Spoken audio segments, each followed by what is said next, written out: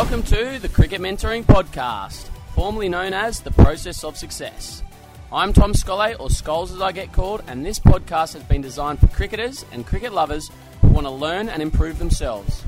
In this podcast, we interview past, current and future cricket stars to find out more about their journey and what makes them successful, while also sharing some audio from ourselves at Cricket Mentoring. Our goal is to help you become your best, on and off the field. So I hope you enjoy this podcast and get something valuable out of it.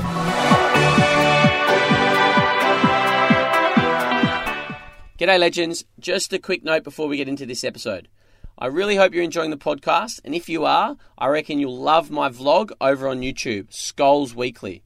After almost 300 episodes of my daily vlog, Scholes Stories, we wanted to continue to make it interesting and add value to you guys as cricket lovers and cricketers, cricket coaches, and so we've changed it up. We're making it a much higher quality production. We're trying to give as much value as we can, and we've made it a weekly vlog, Scholes Weekly. We've had some excellent feedback so far. So guys, head over to YouTube, search Cricket Mentoring.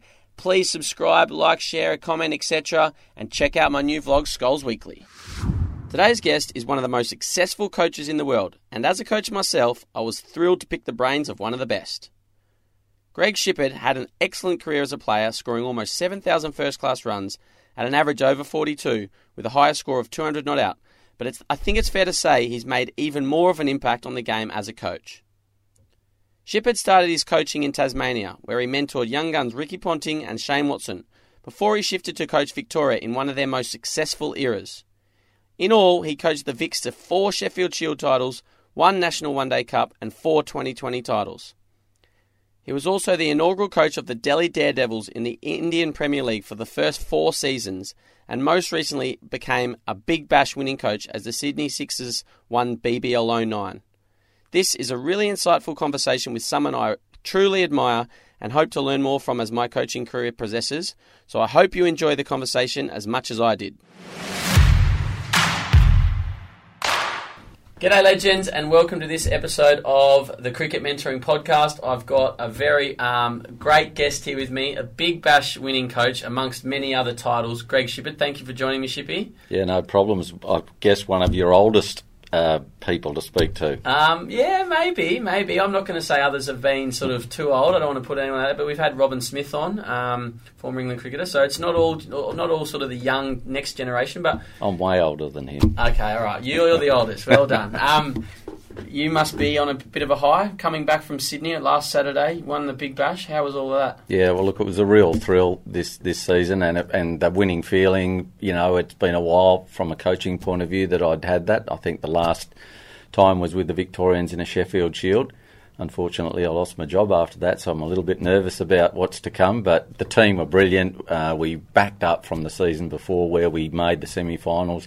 We're real close, so they were a hungry and united group with a real purpose and played like it. So, you know, we're thrilled and I can relax now. Well done. I was following closely and hoping you'd win. Josh Phillippe is an ambassador at Cricket Mentoring, a friend of mine, and fortunately he had a great game in the final. We'll get onto that more a little bit later. Let's go back to the start. You were born in Perth. What's your earliest memory of playing cricket? Probably grade 4 at Wembley Downs Primary School. I had fortunate to have my primary school teacher was an ex-first class player, or a first class player in Derek Woodhead, who coached the Scarborough Cricket Club, and he took me under his wing and a number of people in the school, and you know, we had a relationship that lasted, you know, decades after that, and he gave me a lot of good information and a lot of ideas around, you know, playing cricket and being involved in cricket. Derek Chadwick, first coach and captain at Scarborough Cricket Club. Ken Muleman as well, who provided coaching services there. I was in good hands. Yeah. Scarborough Cricket Club, wonderful place, and has provided a lot of material and resources to West Australian and Australian cricket. As well, the current Australian coach, JL's a Scarborough boy, and Kenny Muleman, I'm very good friends with Scott and Justin, his grandsons. Yeah. And I do all my coaching at Muleman, so there's a little link there. Yeah, I was Justin's first grade captain, a young fella at 16, and I was a little bit older than that and captaining the Scarborough cricket team, so we go back a long way as well, and we still continue to talk about cricket, coaching, and have a regular coffee across the course of seasons. Yeah, and have you had much to do with Bobby? Bobby Muleman? Oh, yes, of course, yes, yeah. He was a first-class player himself, so we did a lot of bat selecting. Yeah. at the Mulman Centre there in South Perth. My grandparents lived in that area, so I wandered up from time to time. Awesome. And so then how did you progress your playing career, and then when did it finish and when did you move into coaching? Oh, I guess I was a sporting nut. As a young person, played state tennis and cricket and lived by the Wembley Downs golf course and close to the beach, so sport was the thing. Went into the university as a phys ed teacher, got my qualifications. Again, was lucky to be involved with the right people. Had a wonderful coach, one of Australia's best in Darryl Foster, who had firm control of the West Australian team and was a leader in all things coaching. So from that point of view, I had someone to see and someone to follow, and I had teammates that were at one stage I think I was the only non-test player in the WA cricket team, so I was surrounded by cricketing royalty, and I kept my eyes open and my ears open and my mouth zipped up and did some learning. So 112 first class matches, is that right? Yeah, that sounds about right. Highest score of 200 not out. Who was that against? Against Western Australia, which at one stage there they thought I was too old and too decrepit to continue in the team, and so I think a 200 not out, 130 not out, and a 60 was just letting them know that I still had some. You still had it, and an average of 42.27 and 1500s. That's very well done on everything you did. So how did you then progress from your first class career professional? Was it professional then? Well, I started my career, I was teaching at high schools as a phys ed teacher and trying to combine both.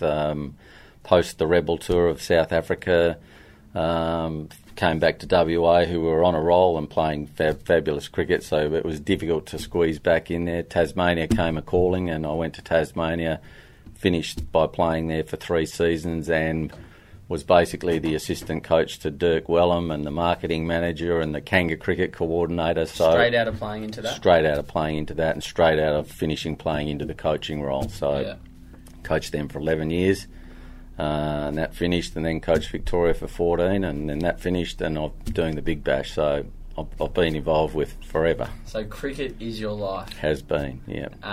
Do you still love it now as much as you did when you first started? I guess if I didn't, I wouldn't be doing what I'm doing now. I guess this more part-time nature of it at the moment, Big Bash, even though your mind's ticking over 12 months of the year, it's only a physical involvement for probably 3 months, but I do enjoy going up to Sydney and keeping an eye on my players and involving myself in the New South Wales program, as well as, of course, still with Victoria in under 17s and 19s and doing some coach mentoring now, as you are. Yes, no, well, I'm mentoring more players, so yeah. So you live in Melbourne, you go up to Sydney for the Big Bash, you do a bit with Victoria. What does the other 9 months look like, sort of when you're not doing the Big Bash? Gee, they start early these days, so in Victoria the 17s and 19s programs start, in May, June, July, and then I'm involved with the Melbourne Cricket Club as well. As you can see, I'm ready to go there tonight, back off the Big Bash with some stories to tell. So, yeah, there's enough to keep me occupied. Are you the head coach at Melbourne? Or? No. Adam Dale, former Australian player. Lovely bowler. Yeah, is the coach. Cameron White's the captain, and I'm the back of the net, throw out some batting advice to the young fellas coming through. Excellent. How lucky must these 17 and 19-year-old Victorian boys be to have such an experienced coach guiding them? What is it that some of the best players you've coached, what have they done and how have they prepared, and what makes the best players that you've seen? Yeah, I guess when we're talking about the skills necessary to make up any elite sports person, it involves some physical abilities, some mental abilities, some strategic awareness, and some skill execution. So the best players obviously have a wonderful combination of all of those things, and in particular, an underestimated side is that mental skills, the visualisation, the confidence, the self-belief, and as well pairing that with strategic knowledge. So all the best players really have a good feel for themselves, an awareness of the opposition, and they just keep working hard and often harder than the next person. Let's take a quick break from the podcast for a minute to thank our sponsors, Grove Cricket. Grove is the best gear in the business, and we absolutely love using it. Guys, if you're interested in some Grove Cricket gear, then send us a message on Instagram. Let us know what you're after, and we can help you become a user of Grove. And in doing so, you can support what we're doing here at Cricket Mentoring It is awesome gear, and I'm sure you'll love it as much as we do. Now let's get back to this episode. So do you think it's a combination of the both? And if you looked at player X, he'd have a really strong skill set in one thing and not so strong in the other, but combined it's good enough? Or do you think they all have the same sort of recipe? Everyone's similar in sort of their physical skill, their mental skill, etc.? Oh, no, everyone's different. Everyone hits the ball different, bowls the ball different, had different physical capabilities, sees the world in unique ways from a mental perspective. We can feed a lot of information now as we do from a strategic point of view. There's things that players do control, that's themselves, and things that they don't, the opposition and the conditions surrounding whatever their skill task is. And so we try and put that into perspective for the players, or I do in my way of coaching, and hopefully that we're growing the player in all of those areas all of the time. Yep. Now, chance for you to sort of maybe single out a few people. Who are some of the best players you've coached, and what's made them special? Oh, I think the most obvious is Ricky Ponting, a young fellow at 16, 17, was remarkably skillful for that age, and had a great ability to bat, think about the game, was really, really determined and consistent around his preparation and his methods and his thought, drunk in a lot of information about the game. So, he's still having a major influence on Australian cricket as we speak. And you mentioned he was skillful, not talented. I sort of have gone away from the word talent because I feel like at a certain age you get to a level, it's through hard work, it's through skill. Do you agree with that? Well, he's skillful in cricket, in golf. He plays a wonderful game of golf, and he was a terrific little footballer as well. Unfortunately, just at the right time for cricket, he broke an arm, and he was steered into cricket as his preferred sport. And so, it's people like him. Shane Watson was someone that I saw, as a young fellow, and saw something in him from a batting point of view. Even though I went to watch him as a bowler, I saw something in his batting, and we recruited him down to Tasmania. But, they're all different. So there's sort of elite players like that, and other players whose own unique journey that might not have played for as long as those guys are still special from a coaching perspective. To switch Colin Miller from a medium pace bowler into an off spinner. Is that your work? Well, I guess that he was within our environment at the time, and we encouraged that, and he did it beautifully. To see guys like Bryce McGain, Shane Harwood, Mickey Lewis, just work, their backsides off, play late. And then, that journey is to be respected as it should be. And, they were terrific players and terrific people within, at that stage, the Victorian environment. I remember Funky Miller bowling medium pace and off spin, and it was certainly, when I was a young boy, and it was something that was certainly not normal. He was very unique in that. Now, what does someone like Ponter or Watto, you've spent time on, what does their preparation look like? How many balls a week would they be hitting? What are they, very meticulous, or are they? How do they go about it? Oh, absolutely about training, real focus on training and doing it well. Ricky still talks about the message. He's still coaching, and I ask him from time to time to come and speak to the group. And the message that we try and draw out of him is that what's the attitude in the nets? And his attitude was to not get out. And so if you're not out and you develop that habit, it's a good thing for the game proper. And he's preparing himself for the game. So he was, in all conditions, he was in there for the fight and in there for the contest. And you have your ups and downs, but, that's how thorough he was. Watson the same, fielding, they were both terrific fielders, and Watto was watching what Ricky did, and it's copycat stuff. And I've just come off coaching Steve Smith in the Big Bash, which was a wonderful experience, and he's so similar to Ricky. They train forever. They get access to, a lot of balls, a lot of bowlers, a lot of throwdowns, so they're well resourced, but, there's still got to be a want to do that, and a hunger. The way he talks about visualising about the opposition and being really strategically aware was something that just was confirmed in my mind. That's really important to push towards our younger players. So, can you give us a little bit more depth into that? Like, what sort of stuff would Steve sort of bring to the table, and what sort of depth was he going into his visualisation against the Stars in the final, was he saying, I'm going to do this against this bowler and this against this bowler? Was he sort of pre-planning? Yeah, absolutely. When you have your team meetings and you break into your batting groups and bowling specific groups, we have a general meeting where we talk about the themes and the issues of the game coming up. But once they break away, his ability to express that was fantastic. Moses Enrique is another one who is just absolutely, brilliant at talking about what they're likely to be confronted with and what their plans are to deal with those things. And so that was a message that I was able to drive with the younger players, is that,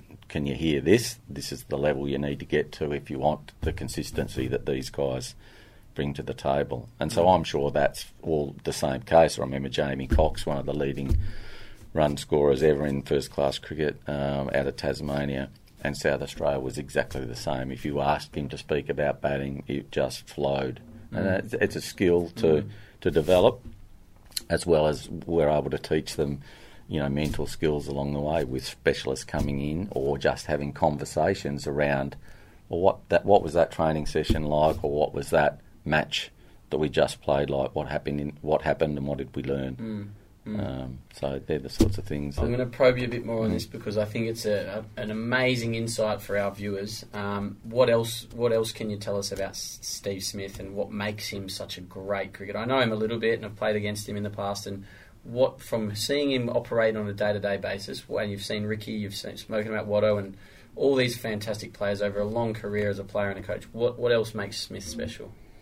I think he's got some great emotional awareness, skills. His mental skills are strong. There's this quiet belief, confidence, and process that he undertakes, and a lot of it you don't see, and you hear snippets of it, but you see it in his play, and his play is the thing that shows the work has been done behind the scenes. And he explores, and that's T20 as well. So I guess when he's preparing for Test cricket and one-day cricket, a lot of that risk management is dialed back, and he plays sort of within the parameters of what he's likely to play in those particular formats. But he was having great fun exploring hitting the ball 360 in our net sessions, and we had 3 coaches with bung arms at the end of the process, because once a small group of players see that is part of being successful, they all want to do it, and so we need more coaches, more wangers, more bowling machines. So you talk about risk management there. How as a coach do you coach that? How do you teach your players that? Yeah, we talk about with the players about there being types of people, and I call it a low risk player, a medium risk player, and a high risk player. And so if you'd like a low risk player, we'll talk about Chris Rogers there, someone who's in there and a role player, and he's prepared to minimise the risks he takes to get his end result and the team's end result. And there's players at the other end of that scale that, in the sense of applying risk, they sometimes swim outside the flags, as we like to say, and they're high risk takers. So Glenn Maxwell, Finchy, those sort of guys, go out and attack the game. And there's the people in the middle. What I say we should try and work towards is that depending on the state of the game and the format of the game, we'd like players to be fluid amongst those 3 zones, know when to take risks and have the skills to take higher risks and still survive. And there's other times to bunker down, form a partnership, and turn momentum around in the game to get it going your way. So that's sort of some of the language that we use without giving away all our secrets. Yeah, no, you can't give it away, because you never know who will be listening. Michael Kling was in here earlier. So you've been very successful in Sheffield Shield cricket as a coach. What is different about coaching 2020 in Sheffield Shield cricket? Oh, I guess, Shield cricket, it's like a 12-month investment again, and I talk about building a generation, which is if the player walks through the door, I'd like to think he's going to be there for the next 10 to 15 years, and so, he becomes a bit of a project, or they become a bit of a project, and so does the team. And so we have processes, and we have language that we use, and we have targets that we're trying to achieve, and we have a game plan that we're working towards and manipulating and refining from time to time when necessary. And so it's just a never-ending, cycle of review and evaluation and refinement. Yeah. And 2020 cricket then, it's just you come in, you obviously have an impact on the list. You decide who's in your team, and then you come in 10 days before the tournament starts. It must be hard to really sort of get everything sorted in that period compared to what you would in Sheffield Shield. Oh, initially it is, but I guess when we're dealing with 2020, the players actually choose where they want to go now, as opposed to a state system where they're sort of locked into the boundaries unless they make their own choice and for opportunity often and move somewhere else. So these players want to sign up to your list, so they're happy and willing customers to sit down and work together, and team comes first. And fortunately this season, we talked about having 18 game-ready players. We played 19, I think, this year, and we had some tremendous players missing out. But the tone and the quality of environment that was set up for the players, that they helped create themselves, of course, through conversation, served the group well. Jackson Bird, Young Pope and Menanti and people like that missing out on that opportunity to play the finals was tough to take, but they were thoroughly professional and did a fantastic job, but were acknowledged certainly as well for their part of that they played in us winning our title this season. You've had a lot of success. You've just spoken about environment. What is it, do you think, that's important about culture so that people can thrive, an environment for people to thrive? What do you try and focus on as a coach or a leader? Yeah, I guess the things that I sort of have 6 fundamental points about helping create that environment, and it's about once you walk through the door, if it's 18 players or 30 in a Shield program or more, it's about establishing that commitment to win.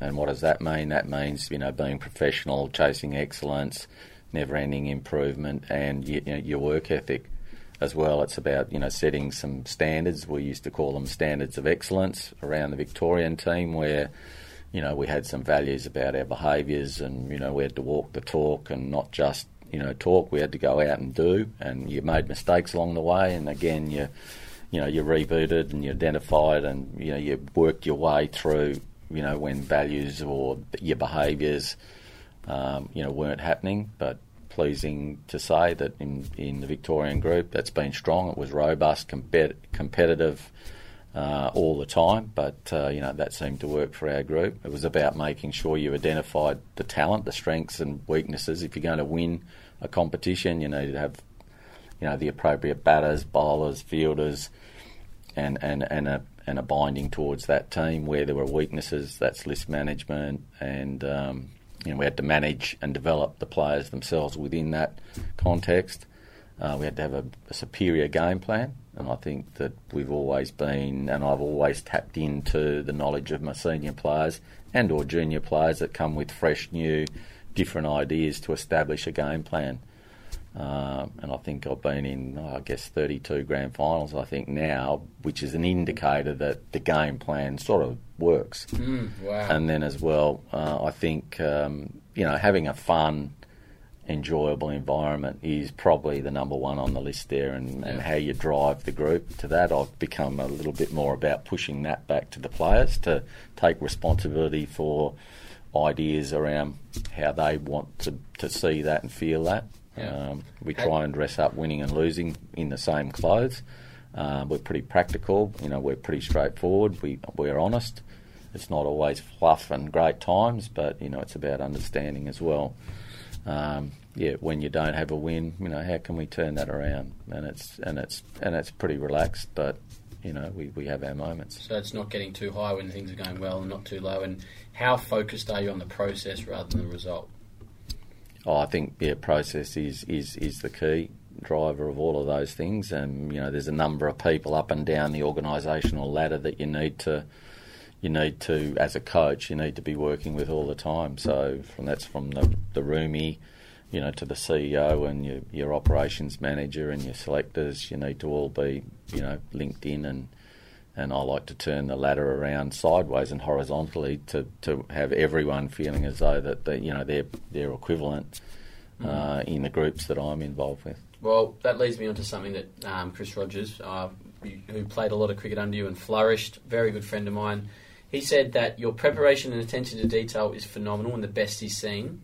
And the other thing he's recognised now that he's become a coach himself is how you're able to get everyone involved in meetings so that everyone felt a part of the team. And he said that was a real skill of yours. How do you go about sort of doing that horizontal ladder and keeping everyone sort of level and involved? I've done a lot of courses over the years in making sure that I'm upskilling, and so I think I've done level 3 about 7 or 8 times, and I would always knock on the CEO's door and say, can I go up and be involved in the Centre of Excellence and the Academy? So listen to other coaches, done a lot of reading on successful coaches and successful teams. From different sports. From all different sports. And so, the 3 elements about the coaching process for me is once you're in front of the group, you're a performer.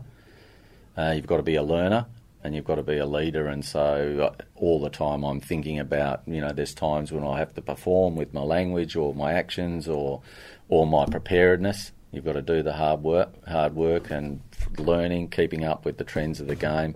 And from a leadership point of view, just being like we demand of all our group is that, yes, we know we have a captain with the C next to him, but leadership comes in many different ways, shapes and forms, and our young players encouraged to provide that. We identify that when we see that happening, and so it's a dynamic dialogue.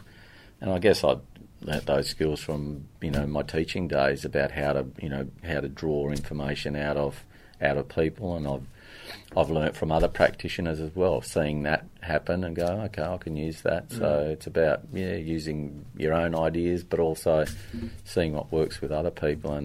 And I know for this year's title, we showed our boys last year, Collingwood Footy Club losing their thing, and they did a little 3-minute video, and it showed the pain of losing. But I think Buckley talked about having to earn the right to win it, but to tell their own story. And I think they created a really nice environment there. We sort of saw that and thought about that, and sort of those little images from other sports as well were helping to drive our group forward. Well, I'm a big Collingwood fan, so that was a great day for me. My son works there, so I'm riding the emotional ups and downs with him. He's a physiotherapist there, so awesome. Oh, lucky man.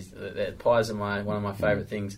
But that's something I try and do as well, is look at what's going on in other sports, other people, learn from business people, etc. And it's the way to then bring it back into cricket. I think is a great skill that you obviously do very well. You only are sort of with the Sixers for a short period of time, let's say in a calendar year, 3 months. But how much planning goes into it, and how much sort of when you're with the team, how much on a day-to-day basis are you working? You obviously, there's a game that goes for 3 hours. You're there a few hours before, but no doubt listening to you.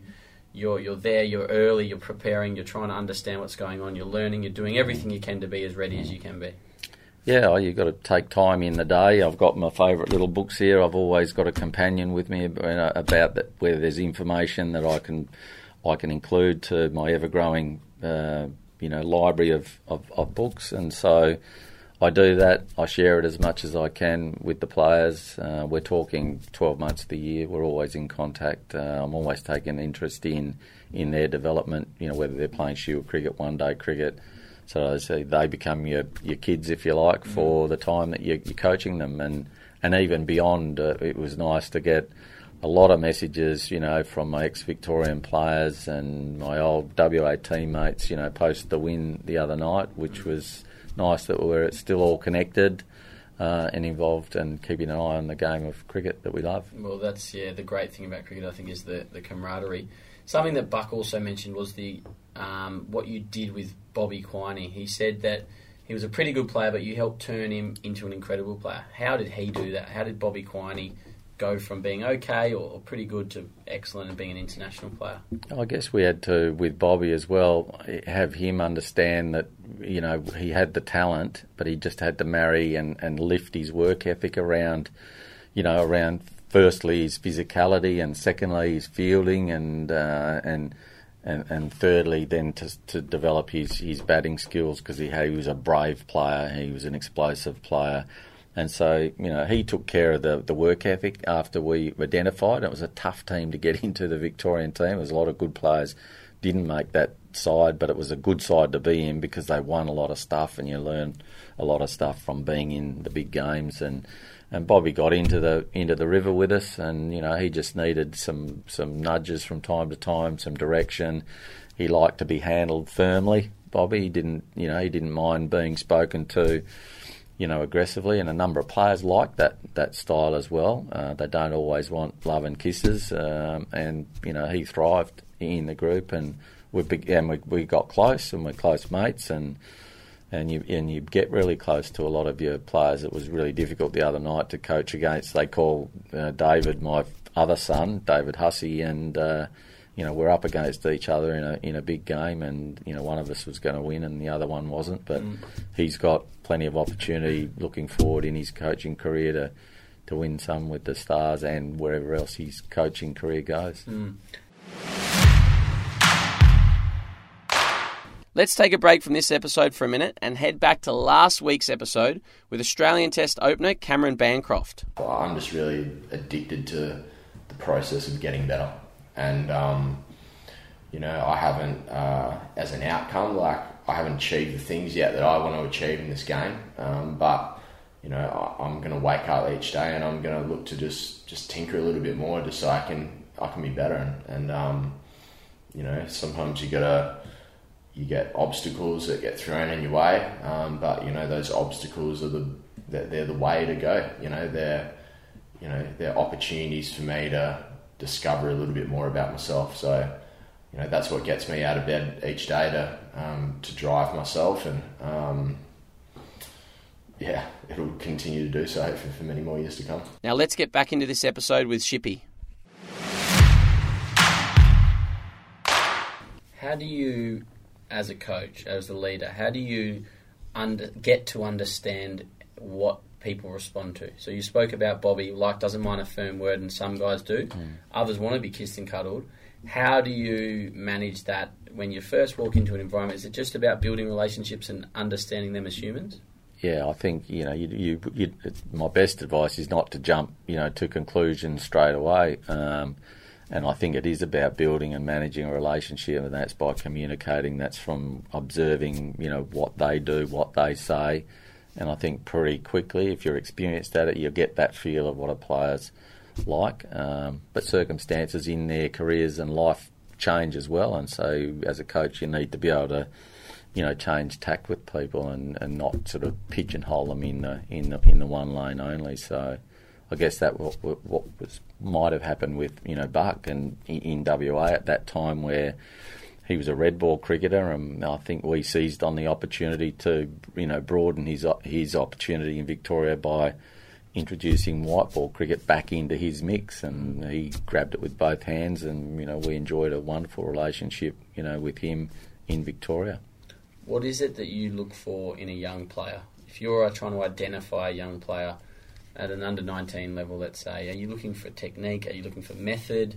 Are you looking for game awareness? What sort of things are you, with your experienced eye, looking for in this day and age? Well, initially you're not seeing them in a game. If you see them in a game, you'll appreciate what they do. But often I see them in nets first, and so from a batting point of view, if they move in response to the length of the ball appropriately, so that's moving forward, moving back, moving laterally. I like to see the rhythm of the player play. I like to see some of his choices that he makes in relation to the ball that's been bowled to him. So I'll get a pretty quick fix on what I think the player can do, and then we go to work on, building technique around that. So with Steve Smith, who often sort of sits back to a fuller ball, and he's probably redefined batting a fair bit. Absolutely.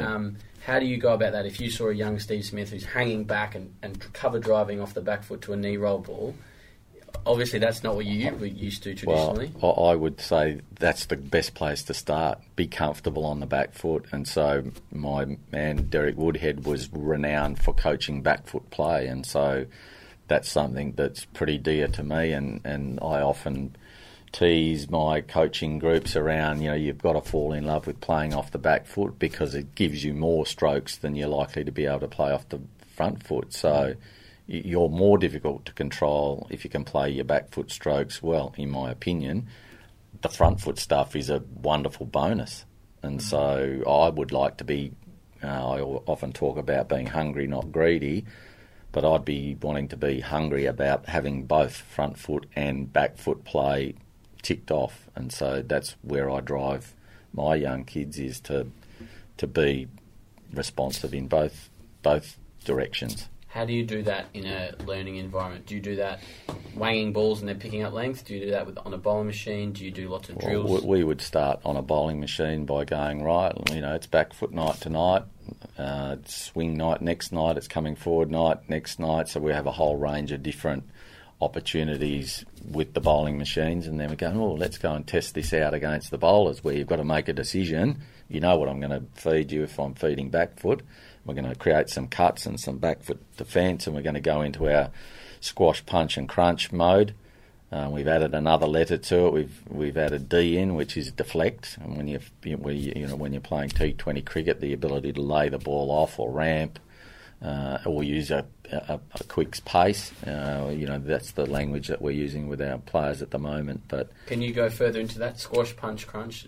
Obviously, you've said what deflect is. Tell us and the viewers and listeners a bit more about what that is. I guess in general terms, it's our run scoring ability is made up between 1s, 2s, 3s, 4s, and 6s, I guess, and you're hitting the ball at different power outputs, and so we talk about inner ring run scoring is you're squashing the ball in the circle or down at your feet and deflecting it here, there, like Smith does, like the best players do, and that's where you're picking up your. Instead of it's just dropping, no run, you're creating a run by your movement and your skill with your relationship with your hands and your bat. Squash. Punch is just, again, technically correctly punching through the line of the ball, chasing your hands through the line of the ball, through the covers, through mid-off, through mid-on, mid-wicket, and scoring 2s. 3s if the ball's timed, and as we saw with Josh Hazlewood, who did a punch in one of our games against the Strikers this year to win a game, and it was a 4. He wasn't aware of what he did, but we celebrated that with great mirth around our group, because that's what he did, and that's what we've been talking about. Crunch is, again, playing with elevated power. It's letting it hang out there, and you're wanting to hit the ball hard, and that can be 4 or 6 again. But we like shape, timing, balance, and bat face integrity are the things we talk. And then deflection is again, you can score a 1 down to third man or fine leg, or indeed if no one's there and you place the ball, 4s and 2s come into play. So that's fascinating. That's the narrative that we're sort of using. It used to be tempo 1, 2 and 3 in Victoria, and now we've sort of we've modernised it a little bit in the groups that I coach. Other people certainly may use their own language around that. Well, Buck, I think, talks about the gears, first gear, second gear, third. I sort of talk about taking pace off the ball, using the pace and putting pace on the ball. So similar-ish, I suppose. How do you create an environment that allows players to fail? I think the best players, they accept they're going to fail, and that allows them to succeed. But how, as a coach or a leader, do you create that environment? Yeah, I guess by stating up front that it's we don't mind you making mistakes. We don't mind, but we don't. We want to improve cricket intellect, and cricket intellect sort of resiles against making a lot of mistakes the same. It's there's time to learn and there's time to adjust. So that's when you have tougher conversations, when someone's just not picking up the cues that their performance is giving them. But it is about at a training session we want there to be focus and purpose, but we know it's not going to be perfect.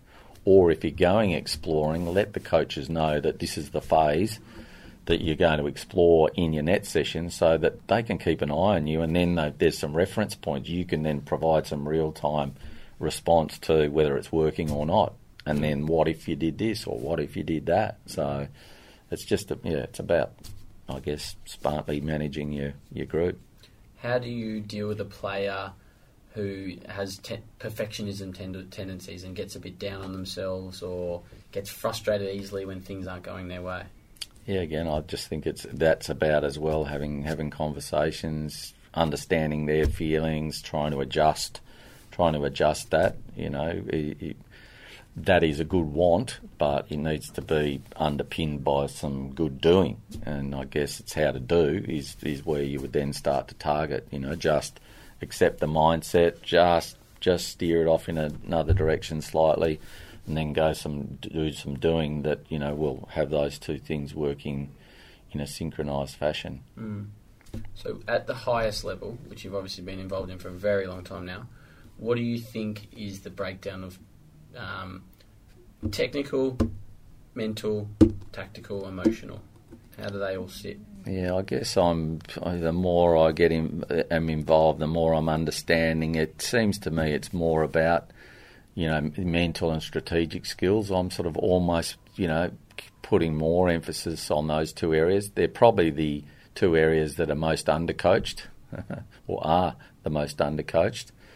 We do provide a lot of time and effort into the technique, which is, they're once linked, they're all important. But I think we could really, and I really like the new book coming out, Graham Winter's book, Mindful Cricket. It's a really great little boost to that area of coaching, and I recommend, all players. I recommended that to all the Sixers boys to go out and buy your copy, and Jordan Silk's pinched mine, so I'll get it back at some stage. Yeah. But those sort of resources help, don't hurt.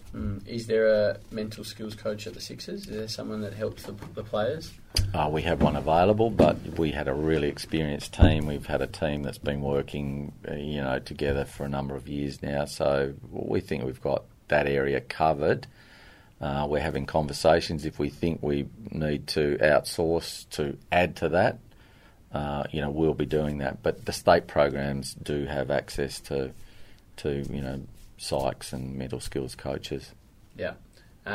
Moving on to Josh Philippi, it's one of the stars of your campaign. He's our cricket mentoring ambassador. Yeah. How has he evolved over the sort of, 14 months that you've seen him from the start of the Big Bash last year till now? He's grown in stature, grown in confidence, but what have you seen in any changes in him? I think he's learning to be comfortable in the heat of battle. He's competitive. He's brave. He's got amazingly fast hands. In the training environment, he works really hard. So he's one of those ones that is determined to do well. He trains forever, so he's copying Smith's sort of that mantra of volume. But we need to make sure it's as quality as it can be. And there's a little bit of growth in technique, which we're talking about and working on, but I've got to be careful about intervention there because I only see him part-time, and there's other thoughts, his own and his other mentors around him that need to be considered and collaborated with. So he's got massive upside, and he's been a terrific contributor. He 5 or 6 match-winning innings for the team from a young player is quite extraordinary. Just want to pause for a minute there, guys, to let you know about our email newsletter. If you haven't subscribed to our email newsletter, you're missing out on loads of value to help you both on and off the field. Every Monday, I send out a Monday motivation email where I share my favourite article, video, podcast of the week, plus a little bit about what I'm up to and what I'm learning. I'm always trying to give value and help you guys become your best. So head over to cricketmentoring.com/newsletter-subscription and sign up now so you can get value into your inbox every week. Now let's get back into this episode. Yeah, and great reward for him to get picked up in the IPL and hopefully progress his skill set and his experience from that. Wow, yeah, what an environment. He gets to sit at Bangalore there, Kohli, De Villiers, Finchy, he'll pick up so much good information from those three. You wouldn't mind a couple of stomach bugs, in amongst that group, and he gets a couple of games when they're crooks, so that'd be a wonderful experience for him. Well, I'm in Bangalore for 3 weeks during that time, so I look forward to bring him around for dinner and see if you can... How has the importance of fitness changed in your sort of coaching career, and how serious are these guys taking their bodies and their preparation these days? Yeah, it's certainly grown, and the involvement of full-time sports science and medicine teams around teams is really grown, and they often cop a lot of criticism, but they also prepare players really well. We had this season Sean Abbott go down in the middle of the season with a big side strain and thought this is going to be 8 weeks, and he played our final and our semi-final and our last game, and the work behind the scenes that he did with the physio and the S&C. A lot of them now go into before T20 and have gym sessions as well, which was quite surprising to me, but that has become part of their routines, and they don't seem to have any effects. We were having our players clocked at 8,000 metres across the course of a game, and from side to side, quick. Jordan Silk, the stuff he was running, and all our players were the movement to get right people in right places. Is it's like footy unrewarded running, but to create space and do all those sort of things they do in football matches, our players are doing the same sort of thing in cricket. So the physicality of the game is enormous now. And we had 3 cycles of travel, play, travel, play, travel, play. And so the ability often on planes and to be playing and in front of crowds and wanting to do well, there's emotional energy being sapped all the time. So, yeah. You've spoken, heard you speak after the final, and you spoke very, very highly of Moses and his leadership. I get the feeling you guys have a very good relationship. What is it that's special about Moses as a leader, and what is it that you look for in leaders or that make leaders special? Great game knowledge, and that can be built. I remember with Cameron White as a young captain, didn't have that, but he had enough to work with, but he grew to being this unbelievable strategist, in the game. And Moses is so like Cameron in terms of his strategic thinking and ability. You can sort of just leave it to them, and we don't really need to have too many conversations around the order of bowling. I trust him and his instincts, and it's worked. He's an elite captain. He has great empathy. He's a beautiful communicator. And his empathy comes from, I guess, his own experiences in dealing with his own, challenges around his mental health and how he's worked himself through those. But he shared that knowledge and that information with a ever-growing group of, young Australian cricketers. And so I always remember how the Australian players, or the Victorian Australian players, loved Ricky Ponting and Shane Watson, but the Australian players around the domestic system loved Moses Henriques for what he gives to them.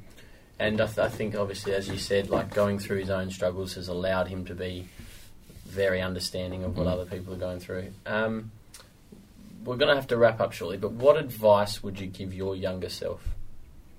If you were coaching you as a player, what advice would you give yourself?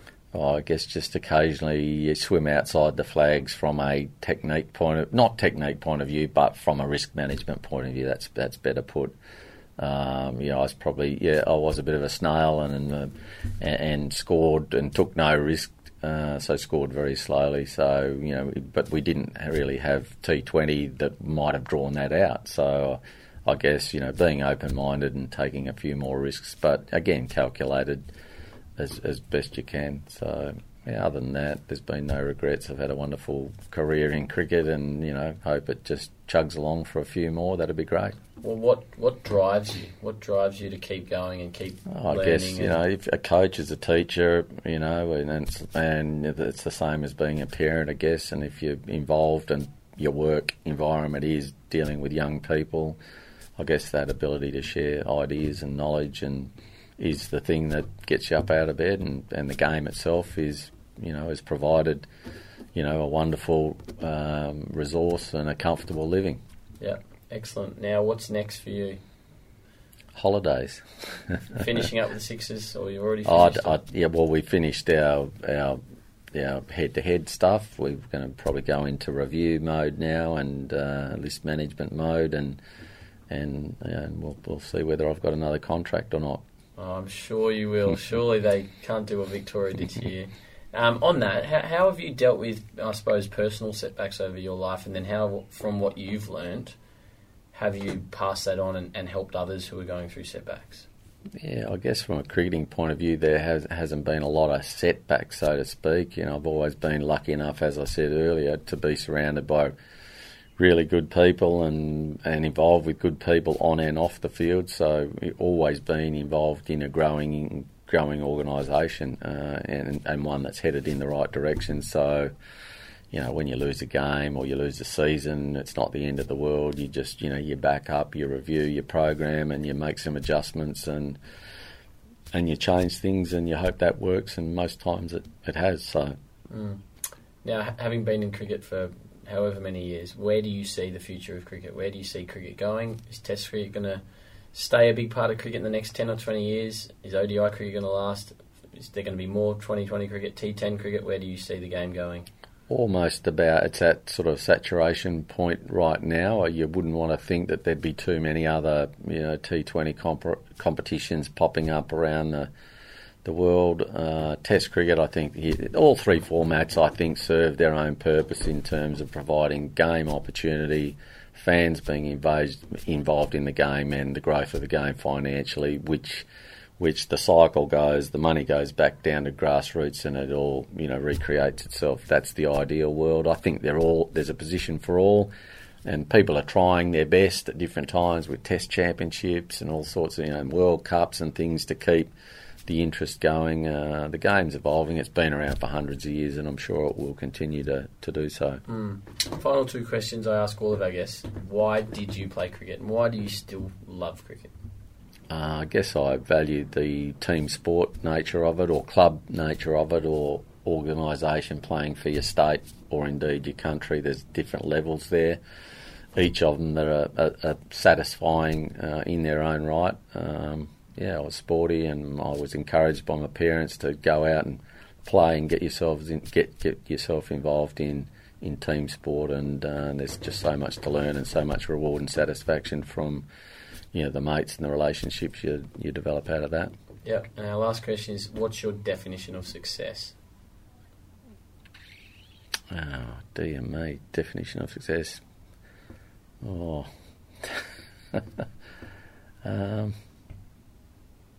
I guess having earned respect. Awesome.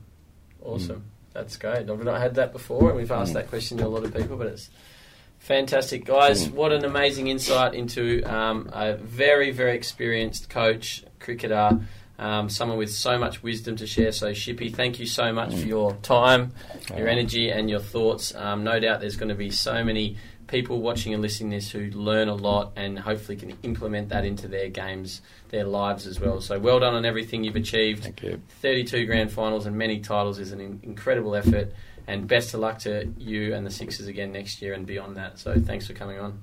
Thank you. Well, legends, what an awesome chat that was with Shippy. What a great man he is, and what amazing things he's done in this game. 32 grand finals he's led his sides to. What does that say about the culture and the environment he must set? He must allow his players to thrive and get the most out of themselves. And you can tell by chatting to him that's something he really is able to do, is bring the best out in people. I loved hearing about his theory of squash, crunch, punch when talking about batting. It really relates to what I talk about as well, and that was fascinating to hear that. And I absolutely love when I get the chance to hear inside stories about some of the world's best players, and who better to talk about than the mentor of Ricky Ponting and the recent coach of Steve Smith to share some stories about them. Wasn't that interesting? Greg Shipperd is one of the world's most loved, respected and successful coaches, and I was so pleased to be able to sit down for a little while with him and pick his brain, even though I wanted to spend a lot more time with him. If you enjoyed this episode as much as I did, then please share it. There's so much value to be shared with other people. Please share it with your coach, any coaches you know. If you're a coach, share it with your coaching team or other coaches. We can all learn so much from Shippy. Share it with your parents. I think parents can learn so much from Shippy as well. And guys, if you really enjoyed it, I would love if you could take 60 to 90 seconds to leave a review on this podcast. Leaving a review will really help us reach more people and grow our podcast to a wider audience. So please, if you can manage 30 to 90 seconds, please, I'd really appreciate if you can leave a review. So on that note, thanks a lot for listening, guys. Now go out and get it done.